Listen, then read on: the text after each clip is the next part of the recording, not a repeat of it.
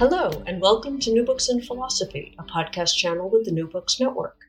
I'm Carrie Fiegner, Professor of Philosophy at the University of Iowa, and I'm co-host of the channel along with Robert Talisse, Alexis McLeod, and Sarah Tyson. Together, we bring you conversations with philosophers about their new books in a wide range of areas of contemporary philosophical inquiry. Today's interview is with Matthew Duncombe, Assistant Professor of Philosophy at the University of Nottingham. His new book, Ancient Relativity, Plato, Aristotle, Stoics, and Skeptics, is just out from Oxford University Press. As a matter of basic metaphysics, we classify individuals in terms of their relations to other things. For example, a parent is a parent of someone, a larger object is larger than a smaller object. The nature of relativity, the question of how things relate to other things, is a topic that winds its way throughout the history of philosophy to the present day. In his book, Duncombe considers ancient views of relativity from Plato, Aristotle, skeptics, particularly Simplicius, and the Stoics, particularly Sextus Empiricus. He defends the view that these thinkers shared a common basic position, which he calls constitutive relativity. This is the idea that relativity is a matter of the relative being a certain way, rather than, for example, having a certain predicate true of it or of having a certain feature. He argues that this reading enables us to make sense of such arguments as Parmenides' main objection to Plato's theory of the forms, and that it comes into its own in its role in the skeptics' opposition to dogmatic belief. Let's turn to the interview. Hello, Matthew Duncombe. Welcome to New Books in Philosophy. Thank you very much. I'm very pleased to be talking to you about your new book, Ancient Relativity, Plato, Aristotle, Stoics, and Skeptics, which is a very nice departure into ancient metaphysics from our current situation with the coronavirus. Well, yeah. It's like, let's do something completely different for a change. It is different. Yes, it definitely is, which is a good thing, I think, in these circumstances in particular. Before we delve into, deep dive into metaphysics of Plato, Aristotle, and so forth, maybe you could tell us a bit about yourself and your interest in this particular topic, and then how the book kind of came about. Sorry. Yeah, sure. Well, first of all, thank you so much for having me on. I'm a really big fan of the podcast, so it's great to be on. I'm an assistant professor in the philosophy department at the University of Nottingham, and really this is my first sort of big monograph project. Before I was at Nottingham, I had a postdoc in Durham, a British Academy postdoc, which really was the sort of meat of when this kind of book was written, when I was up there in Durham. And before that, I had a sort of separate postdoc in the Netherlands where I was working on a project on ancient logic. And before that, I did my PhD in classics at Cambridge. And that was kind of really where I wrote, that was kind of really the genesis of this project, because my PhD project was on relativity, in fact, in Plato, or relative terms in Plato, as I was thinking of it then. And the PhD project really doesn't have a huge amount in common with what ended up in the book, even though the first sort of 3 chapters of the book cover Plato. I changed a lot of the arguments and a lot of the ways of thinking about relativity from the PhD, including in Plato. But yeah, that was really the genesis of where these kind of ideas, this idea to work on ancient relativity came from, and that was suggested by my kind of supervisor originally. I got into... Maybe I should say something about how I got into ancient philosophy, because my background was really in contemporary philosophy. My undergraduate degree was in contemporary philosophy, and I was very interested in analytic philosophy, in Frege in particular, and sort of found my way into ancient philosophy through thinking about Frege's kind of Platonism, and thereby looking at Plato and the kinds of arguments that come up in Plato, like the third man argument, that are kind of relevant to analytic metaphysics. And that's really how I sort of got into ancient philosophy. And yeah, eventually just that became my main interest, and I switched and moved in the classics department and wrote my PhD on ancient philosophy. Cool. Most people who look at Platonism, in mathematics or whatever, don't go to Plato, which is interesting. They just sort of take on this otherworldly metaphysics. But in any Yeah, case, so we're talking about relativity, and yeah, for a lot of people today, obviously relativity is physics in physics, Einstein's relativity, and that's not what we're talking about. So maybe you could say first, what is relativity generally? yeah. So, I mean, I take relativity just to be the phenomenon that things relate to things. So, there are brothers, there are parents, there are larger things and smaller things. There's some very important philosophical concepts like knowledge seem to be relational concepts. So, relativity is just this very general catch all term for this phenomenon that things relate to things. And of course, I guess physical theories of relativity, one prominent feature of those physical theories is that they make use of this fact that things relate to things. But there's nothing proprietary, I guess, about physical theories of relativity. That's not really what I'm talking. Certainly don't think Plato has a theory of relativity in the sense of Einstein's theory of relativity or anything like that. What I mean by ancient relativity is just this idea that ancient philosophers have a grip on this phenomenon and they try to deal with it in kind of philosophically interesting ways. Um, yeah, so that's kind of where I take relativity to me. Yeah, that's what I kind of take relativity to mean. Okay, and how do you distinguish that from just relations? Or I mean, there are different there are various metaphysical issues in this area. One is the relativity, another is the whole metaphysics of relations, another is the whole metaphysics of relational properties, right? Or whether those two things are different or the same, right? So how does your focus here uh, differ from, say, metaphysics of relations and or relational properties? Yeah. So maybe I'll just say a quick bit about the difference between relations, relatives, and relational properties, because really really the difference is, one way to think about the difference is focusing on what the difference between ancient philosophers and the way contemporary philosophers think about this phenomenon of relativity, right? So you might think contemporary philosophers come at the phenomenon of relativity, that things relate to things, by thinking about relations. That is the thing that relates to things. So Matt, I'm a brother, my brother Pat and my brother Dom, we're all related by the is brother of relation. And contemporary philosophers tend to think about relativity in terms of the relations, the things that do the relating. You can almost picture those kind of chemistry ball and stick models, where you have one ball representing one atom, another ball representing another atom, and a stick between the two, connecting them. And that connection, that's the relation, something like that. Whereas ancient philosophers tend to come at this phenomenon of relativity from the point of view of looking at the relata, or the relatives, that is, the things that are related. So it's not that they don't think that there are relations, rather it's that they focus on analyzing this phenomenon of relativity by thinking about the things that are related rather than the things that do the relating. And I just use the term relatives for those things that are related. Some people, as I say, use the term relata, but why introduce unnecessary Latin when you don't have to? And Okay, then the good. third thing you mentioned, relational properties, just very briefly, are the properties that you might have in virtue of relations you bear. So being a husband is a relation that I have. It's a one place relation that I have in virtue of bearing the is married to relation to my wife, something like that. Mhm. Good. Okay, so you cover, or at least the people that you look at, the texts that you look at are, over a period of something like 7 centuries, right? So it's a huge amount, and you kind of pick out, two major philosophers, Plato and Aristotle, and then two movements, although particular people within those movements as well. Um, and you argue that all of them are unified by a basic commitment to what you call constitutive relativity, a particular way of explaining or understanding what relativity is. So can you explain what this is, and maybe contrast it with a major opposing perspective? Yeah, sure. So, I mean, constitutive relativity sounds like a big grand thing, but really it's quite a simple idea. You're starting from the point of view of, if you're starting from the point of view of what's a relative, you can ask questions about it like, what is it to be a brother? What is it to be a parent? What is it to be a larger thing?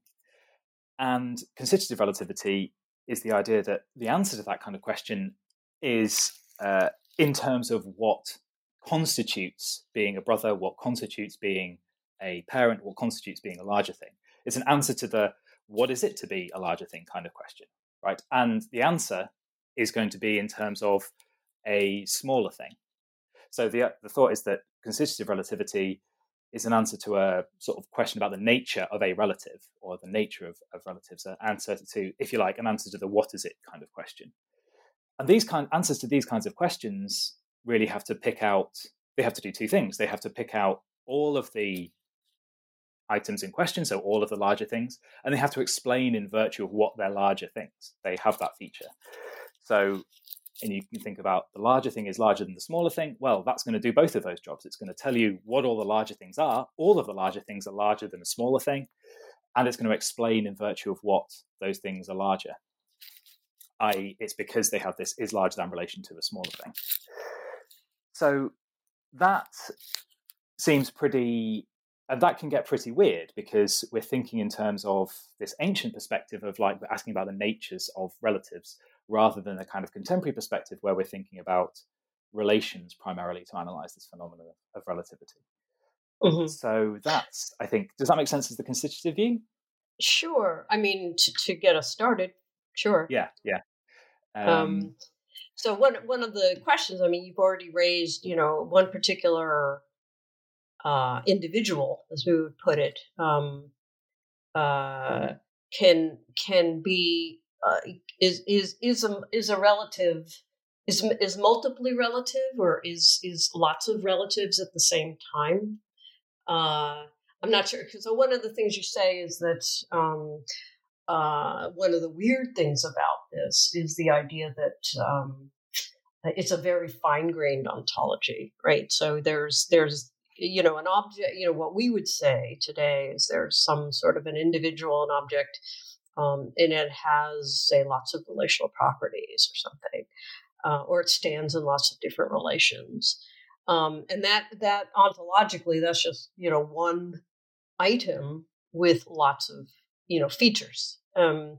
And as I understand your view, the idea that the ancients defended or held implicitly in some cases is that no.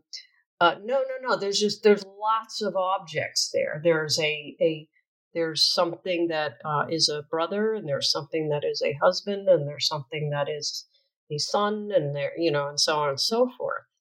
Can you explain that? Because it is very odd. It means, it's like, what are we referring to, right? Yeah. I mean, this is a really good question. I think that this kind of goes to, this is a point that the constitutive view has. It's difficult to explain why you would have this view if you're coming from a kind of contemporary perspective where you think, well, what are the concrete objects? Well, Matthew is a kind of concrete object, and he's a kind of thing that bears all these different relations. He bears the brother of relations, the husband of relations, the son of relations, and so on, to a bunch of different things. And then the constitutive view comes along and says, no, actually what's going on here is a bunch of co-located relatives, a brother, and that's not the same thing as the father, that's not the same thing as the son, that's not the same thing as the husband, right? But it's just that this father, this son, and this husband are all happen to be co-located, or something like that. Yeah, and I think that's a tricky question, and I think it's a broader question though for the ontologies of Plato, Aristotle, Stoics, and so on, because on any ontological picture you're going to have to say something about how properties, not just relational properties, but how relatives and qualities and locations and so on somehow coalesce into one particular spatiotemporal region. So I just want to say I'm going to defer that question to however you're going to answer that second broader question, how these objects kind of co-locate and coalesce. The story for that is going to be different depending on the thinker, and I just want to defer that to that kind of prior bigger question. So whatever answer you give Right. to that question about how all these things come together, I'm just going to piggyback on that, I guess.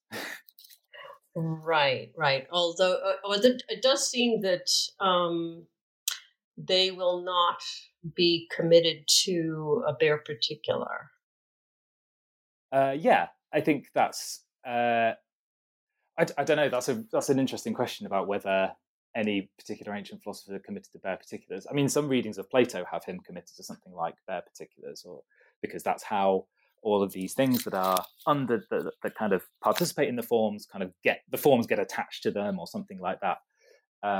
So I'm not sure how.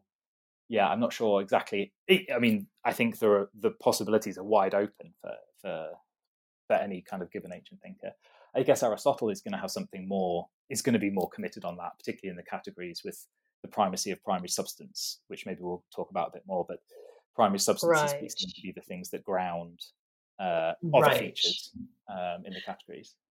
Right. I guess my thought was it's certainly consistent with a view of primary substance or a bare particular or something, but in theory you could just have a bundle view of some sort, uh, which lacks that ground of some sort.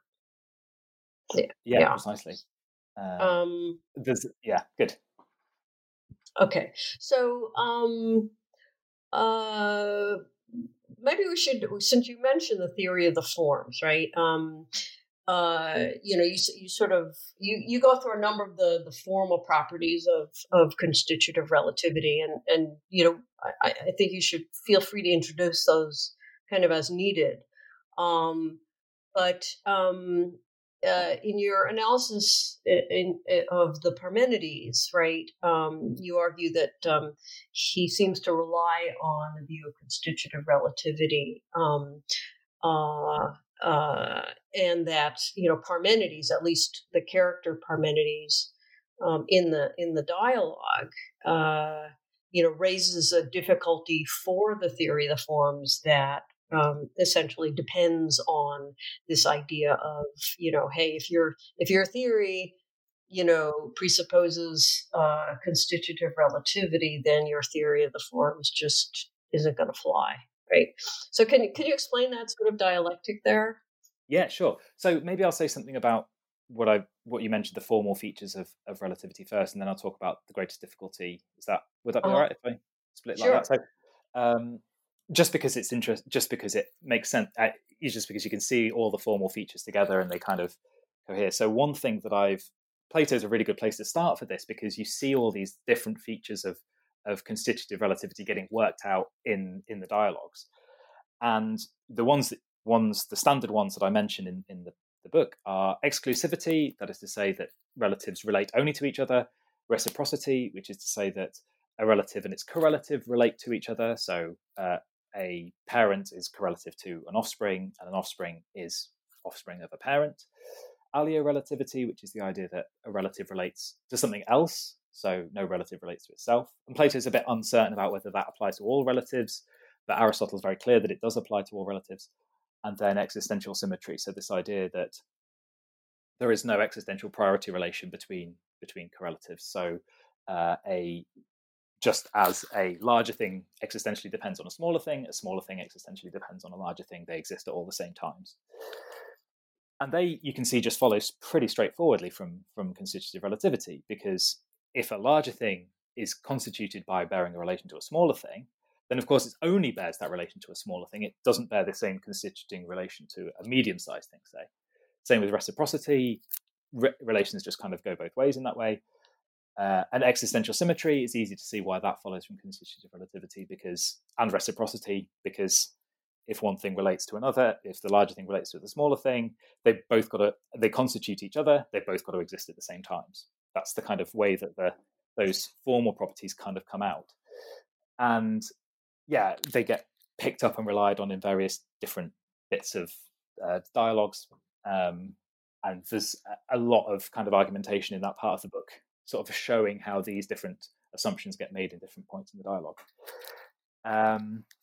Different dialogues. And then on the greatest difficulty, this is a fun argument.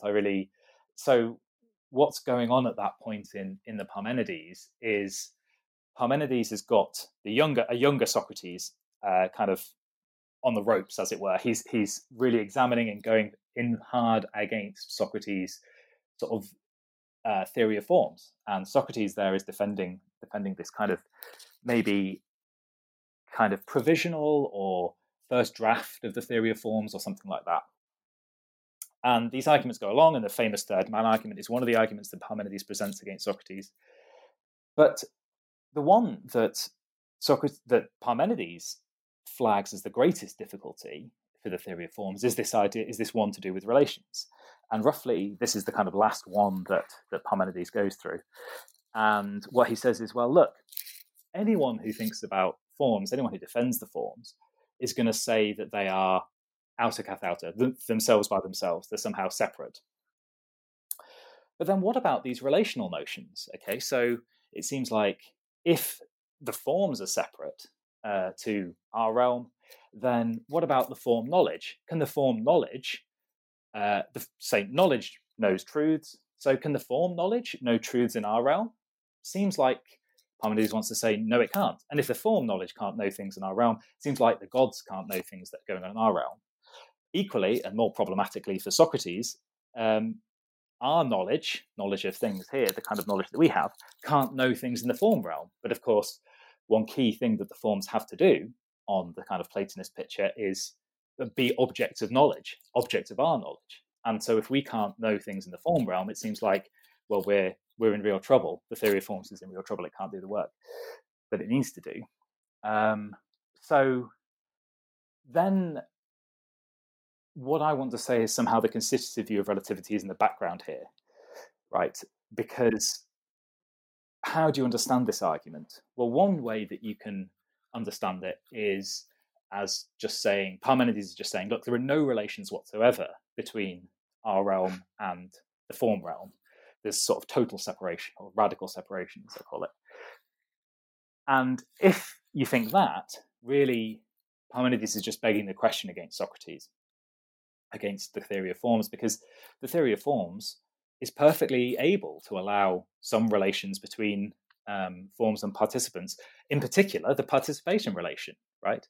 It's just built into the theory of forms. So if you think that Parmenides is advocating or assuming or attributing to Socrates the view that there are no relations between forms and participants, then he's just begging the question against Socrates. So what I want to say is, well, no, it's not that there are no relations whatsoever. It's just that there aren't any constituting relations that bear between forms and participants. So the form knowledge is constituted by its relation to the form truths, and it's not constituted to its relation to truths around in our realm. But that doesn't mean that there are no relations at all between things in the form realm and the form and the realm of participants. And equally, our knowledge isn't constituted by relating to things in the form realm, truths in the form realm. But that doesn't mean that there aren't some relations that bear between them. So that's how I think the kind of constitutive view is in the background there. It makes better sense of how the argument, the greatest difficulty argument, is supposed to be working. Does that help? Okay. That make sense? Yeah. So participates in, operates something like is a brother of. Right. Exactly. It's a relation rather than a relative. So we're not trying to tell us what it is, what constitutes a participant. Of course, if you were to ask that question, the answer would have to be in terms of, well, a participant participates in what it partakes in, right? So that's going to be the constituting relation for a participant. But it's not the case that it's not the case that those constituting relations can bear between the participant realm and the form realm. So it's not that you have total isolation. It's not that you have no relations between the form realms and the participant realm. It's just that you don't get those special constituting relations between them. So it almost sounds like the participating relation, there has to be a commitment to that. In order for there to even be forms. Yeah, right, exactly. That's true. That is true. Yeah. That's right. Yes. Maybe there's a chicken and egg issue here. I don't know. It's a difficult one. I don't think. I mean, it doesn't come up in. So, I mean, you could I guess you could press that point more into an objection to my reading and say something like, well, okay, but then what do you say about the participation relation? Isn't it that the participants are constituted by their relation to the things they participate in, so that you do have these constituting relations and those things they participate in the forms, so you do have these cross-realm constitution relations or something like that. Is that the thought? Yeah. I think that's a difficult issue. I'm not really sure how I would respond to that, other than to say it's not clear that Plato is considering those kinds of cases. He really seems more worried about the kind of contentful cases, that the cases that he's particularly worried about are the knowledge cases, I think, in the greatest difficulty. So yeah, maybe he just doesn't consider those cases. But yeah, it's a good objection. Well, let me before I go on to how Aristotle revises this, kind of stepping back for, as we mentioned before, it is sort of an odd view, from our perspective. And you say explicitly, I'm not defending constitutive relativity. I'm just saying this is the best interpretation of the ancients, right? So you make that distinction. But I'm sort of wondering what do you think might have motivated them to hold this sort of bizarre, somewhat bizarre, ontologically bizarre view, right? It doesn't. Common sense is not the be all and end all of everything, but in general, there was a lot of common sense. Of course, Aristotle in particular was always trying to sort of start from common sense before he departs from it, where he needs to, right? So I'm just, again, stepping back is what sort of, and again, the forms are not common sense, but Plato has a number of arguments for them, and that's why Platonism, persists as a general position. So what do you think, motivates them to have this bizarre view? So this is a really good question, and it's not really one that I if you want my kind of private secret view of what's going on here, is that I think it's to do with focusing on the kind of what is it question, this TSD question that Socrates keeps pressing. Because when you want to ask what is it to be a brother, it seems like the answer's got to be given in terms of the correlative and the relationship that a brother bears to a correlative. When you're asking what is it to be a larger thing, the answer looks like it's going to be given in relation to a smaller thing. Now, if you don't have a great grip on on kind of scope ambiguities, it might look like then you're saying, well, the larger thing is larger than a smaller thing. It's not the case that every larger thing, and if you're not so clear on the different kind of quantifiers and scope ambiguities, it looks like you might take that to say, well, the larger thing is larger than some generic smaller thing, some intentional object that is a smaller thing. And because that's going to be the case, that's going to be what all larger things have in common. They're larger than a smaller thing. Now, we would say, well, yeah, that the mistake there is to say that the larger thing is larger than some intentional object or some generic smaller thing. Really, what you should say is that each larger thing is larger than some smaller thing. So my brother Pat is larger than me, something like that.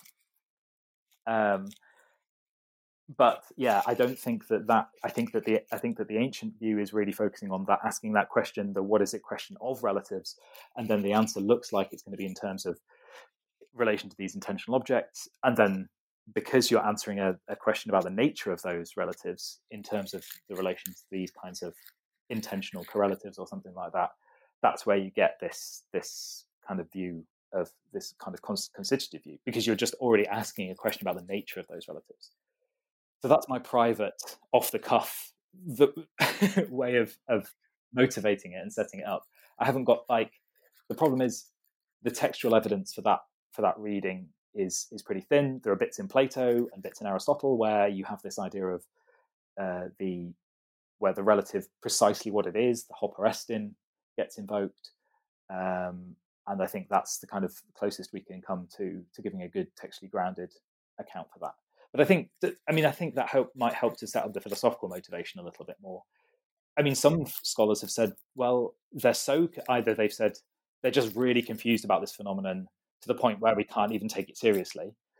That's been a fairly common view in the literature. Or people have tried to make sense of the idea of, they're trying to make sense of this phenomenon of relativity, but they're not invoking relations at all.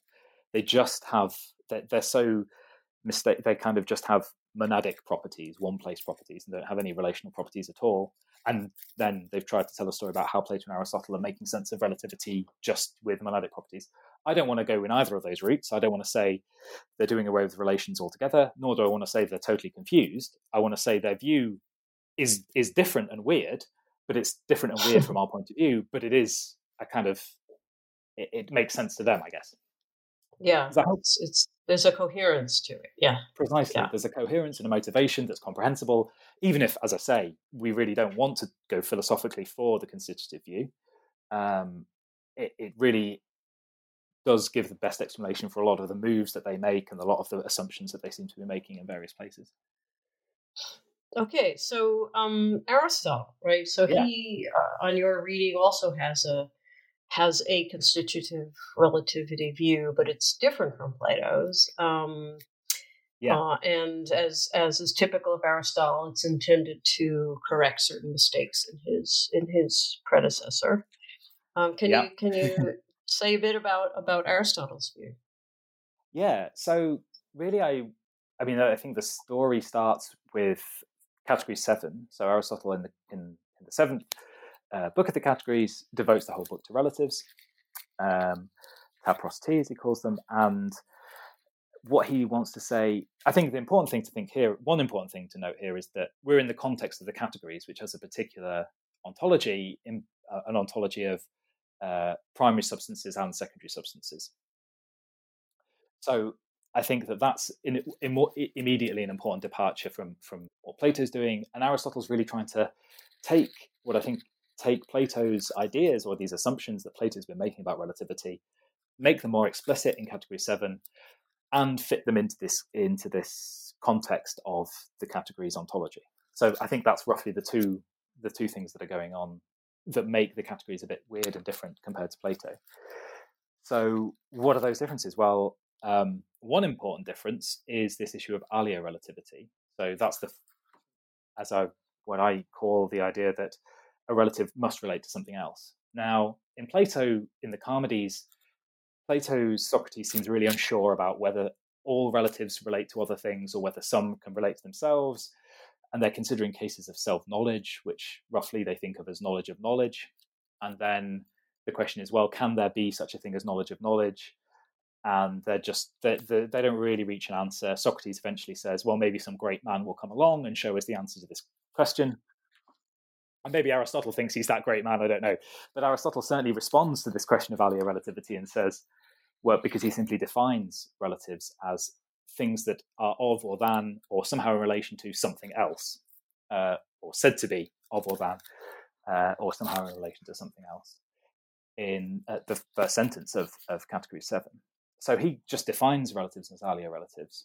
And then I guess one thing I want to do in the book or in that chapter on Aristotle is explain why, because it just seems like, why would there be this difference? One thing that you could think, and one thing that constitutive relativity makes sense of, is why there might be this difference. Because in the Categories ontology, everything's got to bottom out in primary substances. This principle is sometimes called the primacy of primary substance or something like that. And it looks like if you have constitutive relatives that relate to themselves, so knowledge of knowledge, it looks like they need not bottom out in primary substances. They need not be related or grounded in primary substances because, well, it seems like knowledge is constituted by its relation to its object. If that object is knowledge itself, then it seems like knowledge is constituted by its relation to itself. And so then it's this free-floating thing that doesn't need to be grounded in a primary substance. It can just be grounded in itself, in its relations to itself. So that's, I think, why Aristotle is really keen that there are no alio relatives, and he just defines relatives that way, in a way that Plato just wasn't, because he didn't have the same commitments to the kind of primacy of primary substance. So I think that's one really simple way in which Aristotle's kind of correcting the view. Aristotle then goes on to do a few other things, make a few more distinctions. I don't know, should we talk about those? Well, you do say that a lot of what he's doing there is developing subclasses of relatives within so there's a number of different, so in the categories, right, he has the category of relatives, and then in the metaphysics, this is not a different view. It's an elaboration of the view that's first expounded in the categories. At least that's your reading, right? Yeah, exactly. So I think it's really interesting to talk about the relationship between Category 7 and Metaphysics Delta 15, which is the other big discussion of relatives in Aristotle.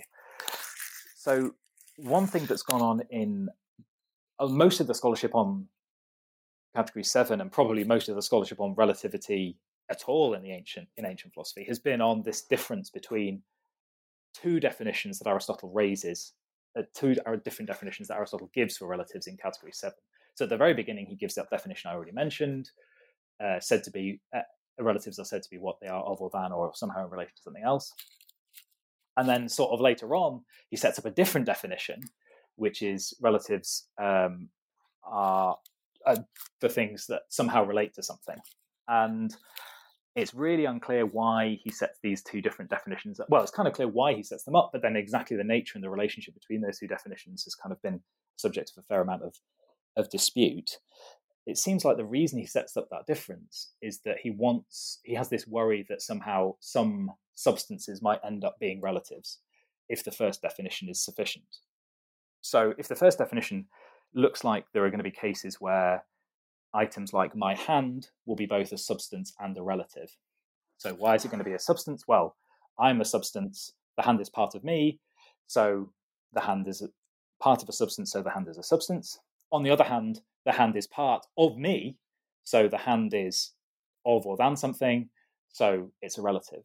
But Aristotle thinks, in common with a lot of people around the academy, that no substance can be a relative. So that seems like a problem for him. And he seems to think, it seems to be that the second definition is introduced to resolve this problem. Now, a lot of people have thought that the second definition is just narrower than the first. So the way that Aristotle approaches the problem is to just narrow down the scope of relatives, just make fewer things relatives according to the second definition. So, and the narrower class wouldn't include examples like a hand. What I want to say is something slightly different, is that actually the two definitions are coextensive, but really they're just a difference between the ways of looking at a relative. So in the first definition, it's supposed to be kind of schematic, i.e. we're just thinking about these items as relatives. So what's the nature of a relative? Well, it's of or than something. Whereas the second definition, we're asking specifically what the identity of this particular relative is, and what features does it have in virtue of having that identity. So here's a simple example. You might think, to set up that contrast, a father is father of sons, something like that. Is that statement true? Well, it depends on whether you're thinking schematically or specifically about the father. Because if you're thinking schematically, it seems false, right? Because there just seem to be loads of cases where there are fathers who don't have sons, they have daughters. But taken specifically, well, it depends which father you're thinking about. If you're thinking about me, then it's false because I only have daughters. But if you're thinking about some other father, it might be true because my father, for example, only has sons. So that's the difference between the schematic and specific ways of thinking about relatives. Specific relatives, the identity matters. Schematically, we're just thinking about them as a relative. And that's what I want to... Yeah. Should I say something about how that relates to metaphysics, or is that okay? Well, I mean, complete your discussion. Yeah. Okay. Mm-hmm. So very briefly, then there's this other question in the literature about exactly how metaphysics delta 15 relates to category 7. And there's been some worry that delta 15 seems inconsistent at certain points with category 7. And basically what I argue in that chapter where I discuss delta 15 is that once you understand this schematic specific difference that Aristotle's already introduced into category 7, those inconsistencies disappear. You can explain anything that appears inconsistent between metaphysics delta 15 and category 7 by invoking this distinction. Yeah. Okay. And then, does that make sense? Does that help? Yeah. Mm-hmm. So I want to make sure we get to the Stoics and the Skeptics. So in the for the Stoics, you choose Simplicius as the kind of the representative of the school. So how does he elaborate this idea? And I know, here, I mean, throughout the book, and we haven't really mentioned this, but you are also responding to various other interpreters, right? So, I haven't emphasized other readings that people have given where you're opposing their reading. So, I mean, but it's up to you to emphasize that or not. But in any case, so with the Stoics, there seems to be a kind of a standard reading that you're opposing regarding relativity. So could you go into that a bit? Yeah. So with the Stoics, so Simplicius is writing a commentary on Aristotle's Category 7, as it happens, and he's writing, and he records in the course of this commentary a fair amount of information about Stoic ideas of relativity. But like characteristically with Stoics, it's not, you just get the views and you don't necessarily get the arguments and the context for the views. So it can be quite confusing trying to reconstruct exactly why the Stoics might have thought a particular way about relativity. What Simplicius does tell us about the Stoics is that they distinguish two kinds of relativity, some which he calls relatives or maybe differentiated relatives, and on the other hand, relatives somehow disposed. And these first sort, these differentiated relatives, the examples are supposed to be things like sweet and bitter, whereas for the relatives somehow disposed, the example is supposed to be father. And Simplicius also tells us that the difference between these two can be seen in terms of how they interact with change. So it seems like the differentiated relatives kind of co-change or change together, whatever that means. And the relatives somehow disposed allow kind of cases of relative change where the relative just changes in virtue of changing its relation. So, for example, a child could go from being a child could become an orphan just because their parents die, or something like that. Or I could become shorter just because my brother grows, not because I've shrunk, something like that. And that's really what Simplicius sort of tells us. Now, the sort of standard way, the orthodox way of reading this, goes back to my PhD supervisor, David Sedley. He distinguishes hard and soft relative properties here. And he says, well, the relatives somehow disposed are kind of hard relative properties, and the relatives differentiated are soft relative properties. What's the difference between hard and soft relatives?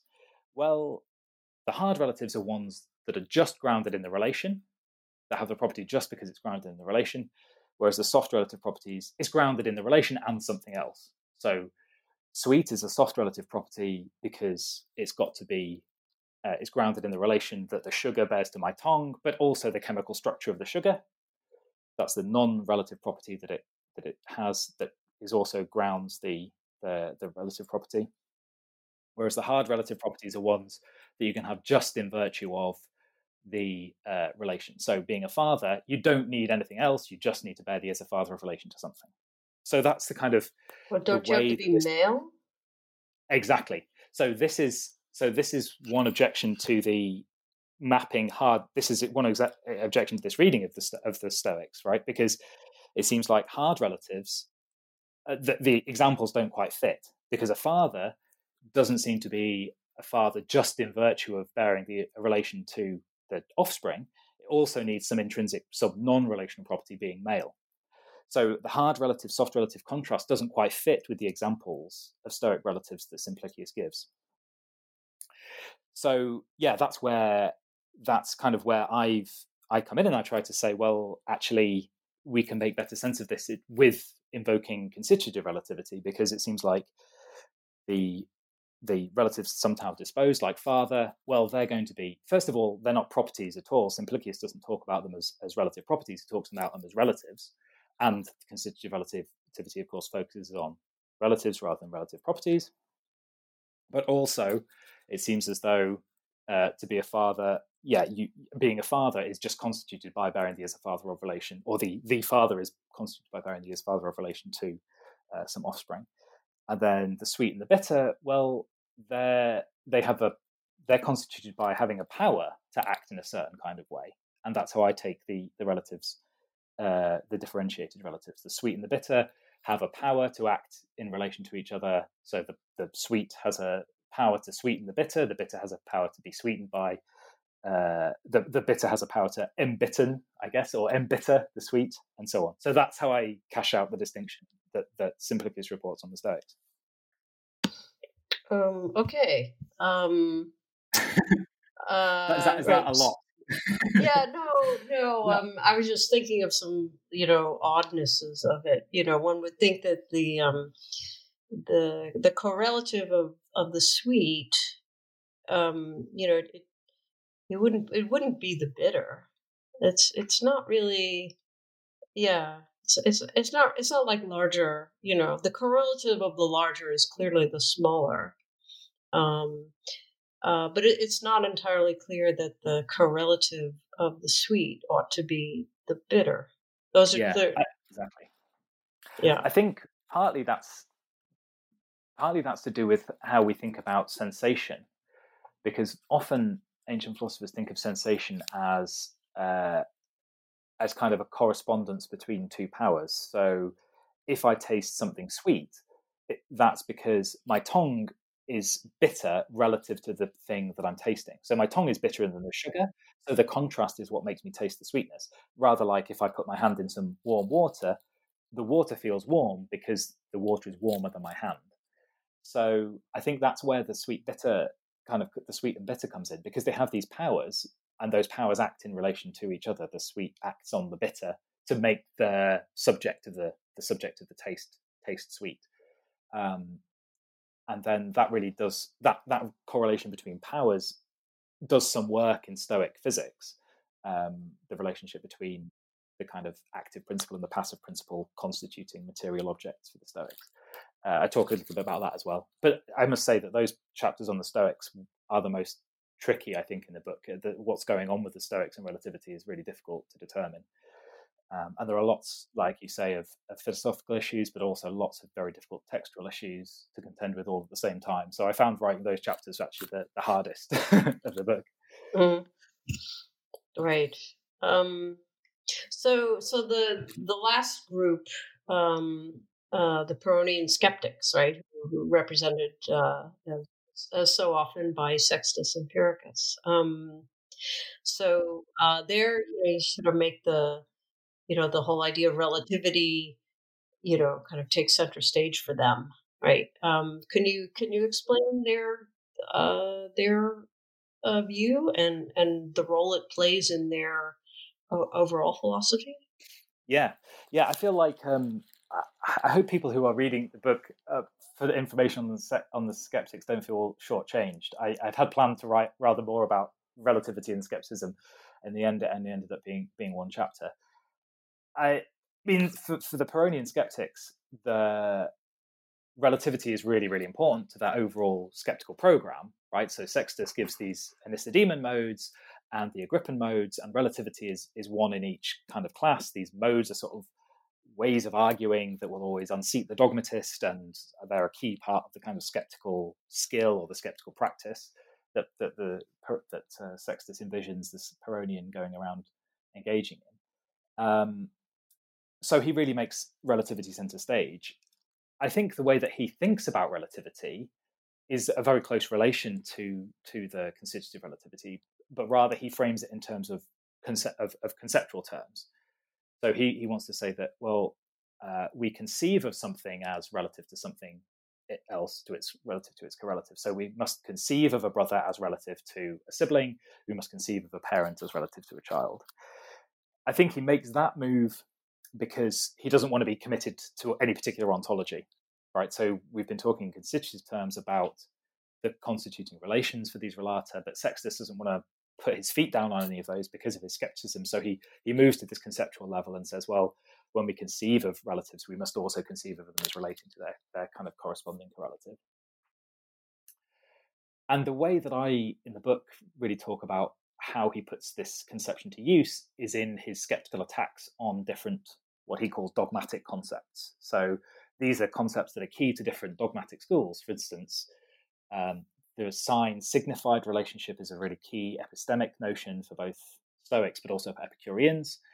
And so Sextus wants to say, well, actually, if you think about the concept of a sign, it's a relative concept, but when you think about it, it's going to be epistemically useless precisely because it's a kind of conceptual relative.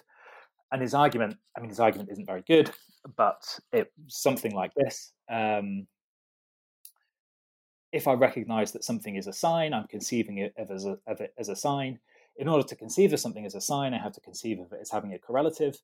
But if I'm conceiving it as having a correlative, I already know what the correlative is, the thing signified. So by encountering a sign, I can't get any new knowledge, because just by encountering something as a sign, I've already encountered the thing that it signifies. Now, that seems wrong for the obvious reason that, well, to conceive of something as a sign, I have to conceive of it as signifying something, but I don't have to know what it signifies, right? Just because I conceive of some smoke as a sign doesn't mean I conceive of it. I already know what the fire is, what kind of thing the fire is, whether it's a chemical fire or a house fire or anything like that. So just in virtue of conceiving of something as a sign, I know it has it signifies something, but I don't know what it signifies. So Sextus's arguments for that skepticism aren't great, but that's the kind of way he deploys kind of relativity to try to undermine dogmatism. He tries to undermine these important relative concepts that the dogmatists have, like signs, like causation, like proof, and so on, and tries to use his ideas of relativity to undermine them like that. So it sounds like a kind of a nominalism, actually. Would that be correct? Yeah, that it is quite nominalistic. Exactly. Sextus is definitely moving in that sort of direction, precisely because he doesn't want to be a realist about these kind of abstract objects. However, I mean, with everything with the Pyrrhonian skeptics, you have to caveat it by saying, well, maybe nominalism is a philosophical position, and if you're a Pyrrhonian skeptic, you're going to want to abjure that as well. So it's very difficult to kind of pin them down pin them down and make them consistent. So really, any claims about attributing Sextus particular philosophical views is going to be controversial. And a lot of the pushback I had when I was working on the book was like, well, you're attributing to Sextus a view of relativity here, but he's meant to not have any philosophical views, or not meant to have any philosophical views. So how can he have those? And the answer is, I'm not sure, but he's got to have something, because he's arguing all over the place. Right. It's just maybe the skepticism just isn't entirely consistent or something. But if it's not, so he kind of goes to a semantic or conceptual level in a way. So when we started, it was, of course, constitutive relativity. The idea is ontologically bizarre. What's the corresponding bizarreness of the conceptual relativity? Yeah, I think it's that you get the, as it were, content of the correlative for free. That's what's weird about it. So that argument I sketched about signs and signified, Sextus seems to be assuming that just because I'm thinking of the sign, I'm also thinking of the thing that is signified. But that's not obviously correct. So just as conceiving of something as a sign doesn't mean I conceive of what it signifies, although of course I conceive of it as signifying something.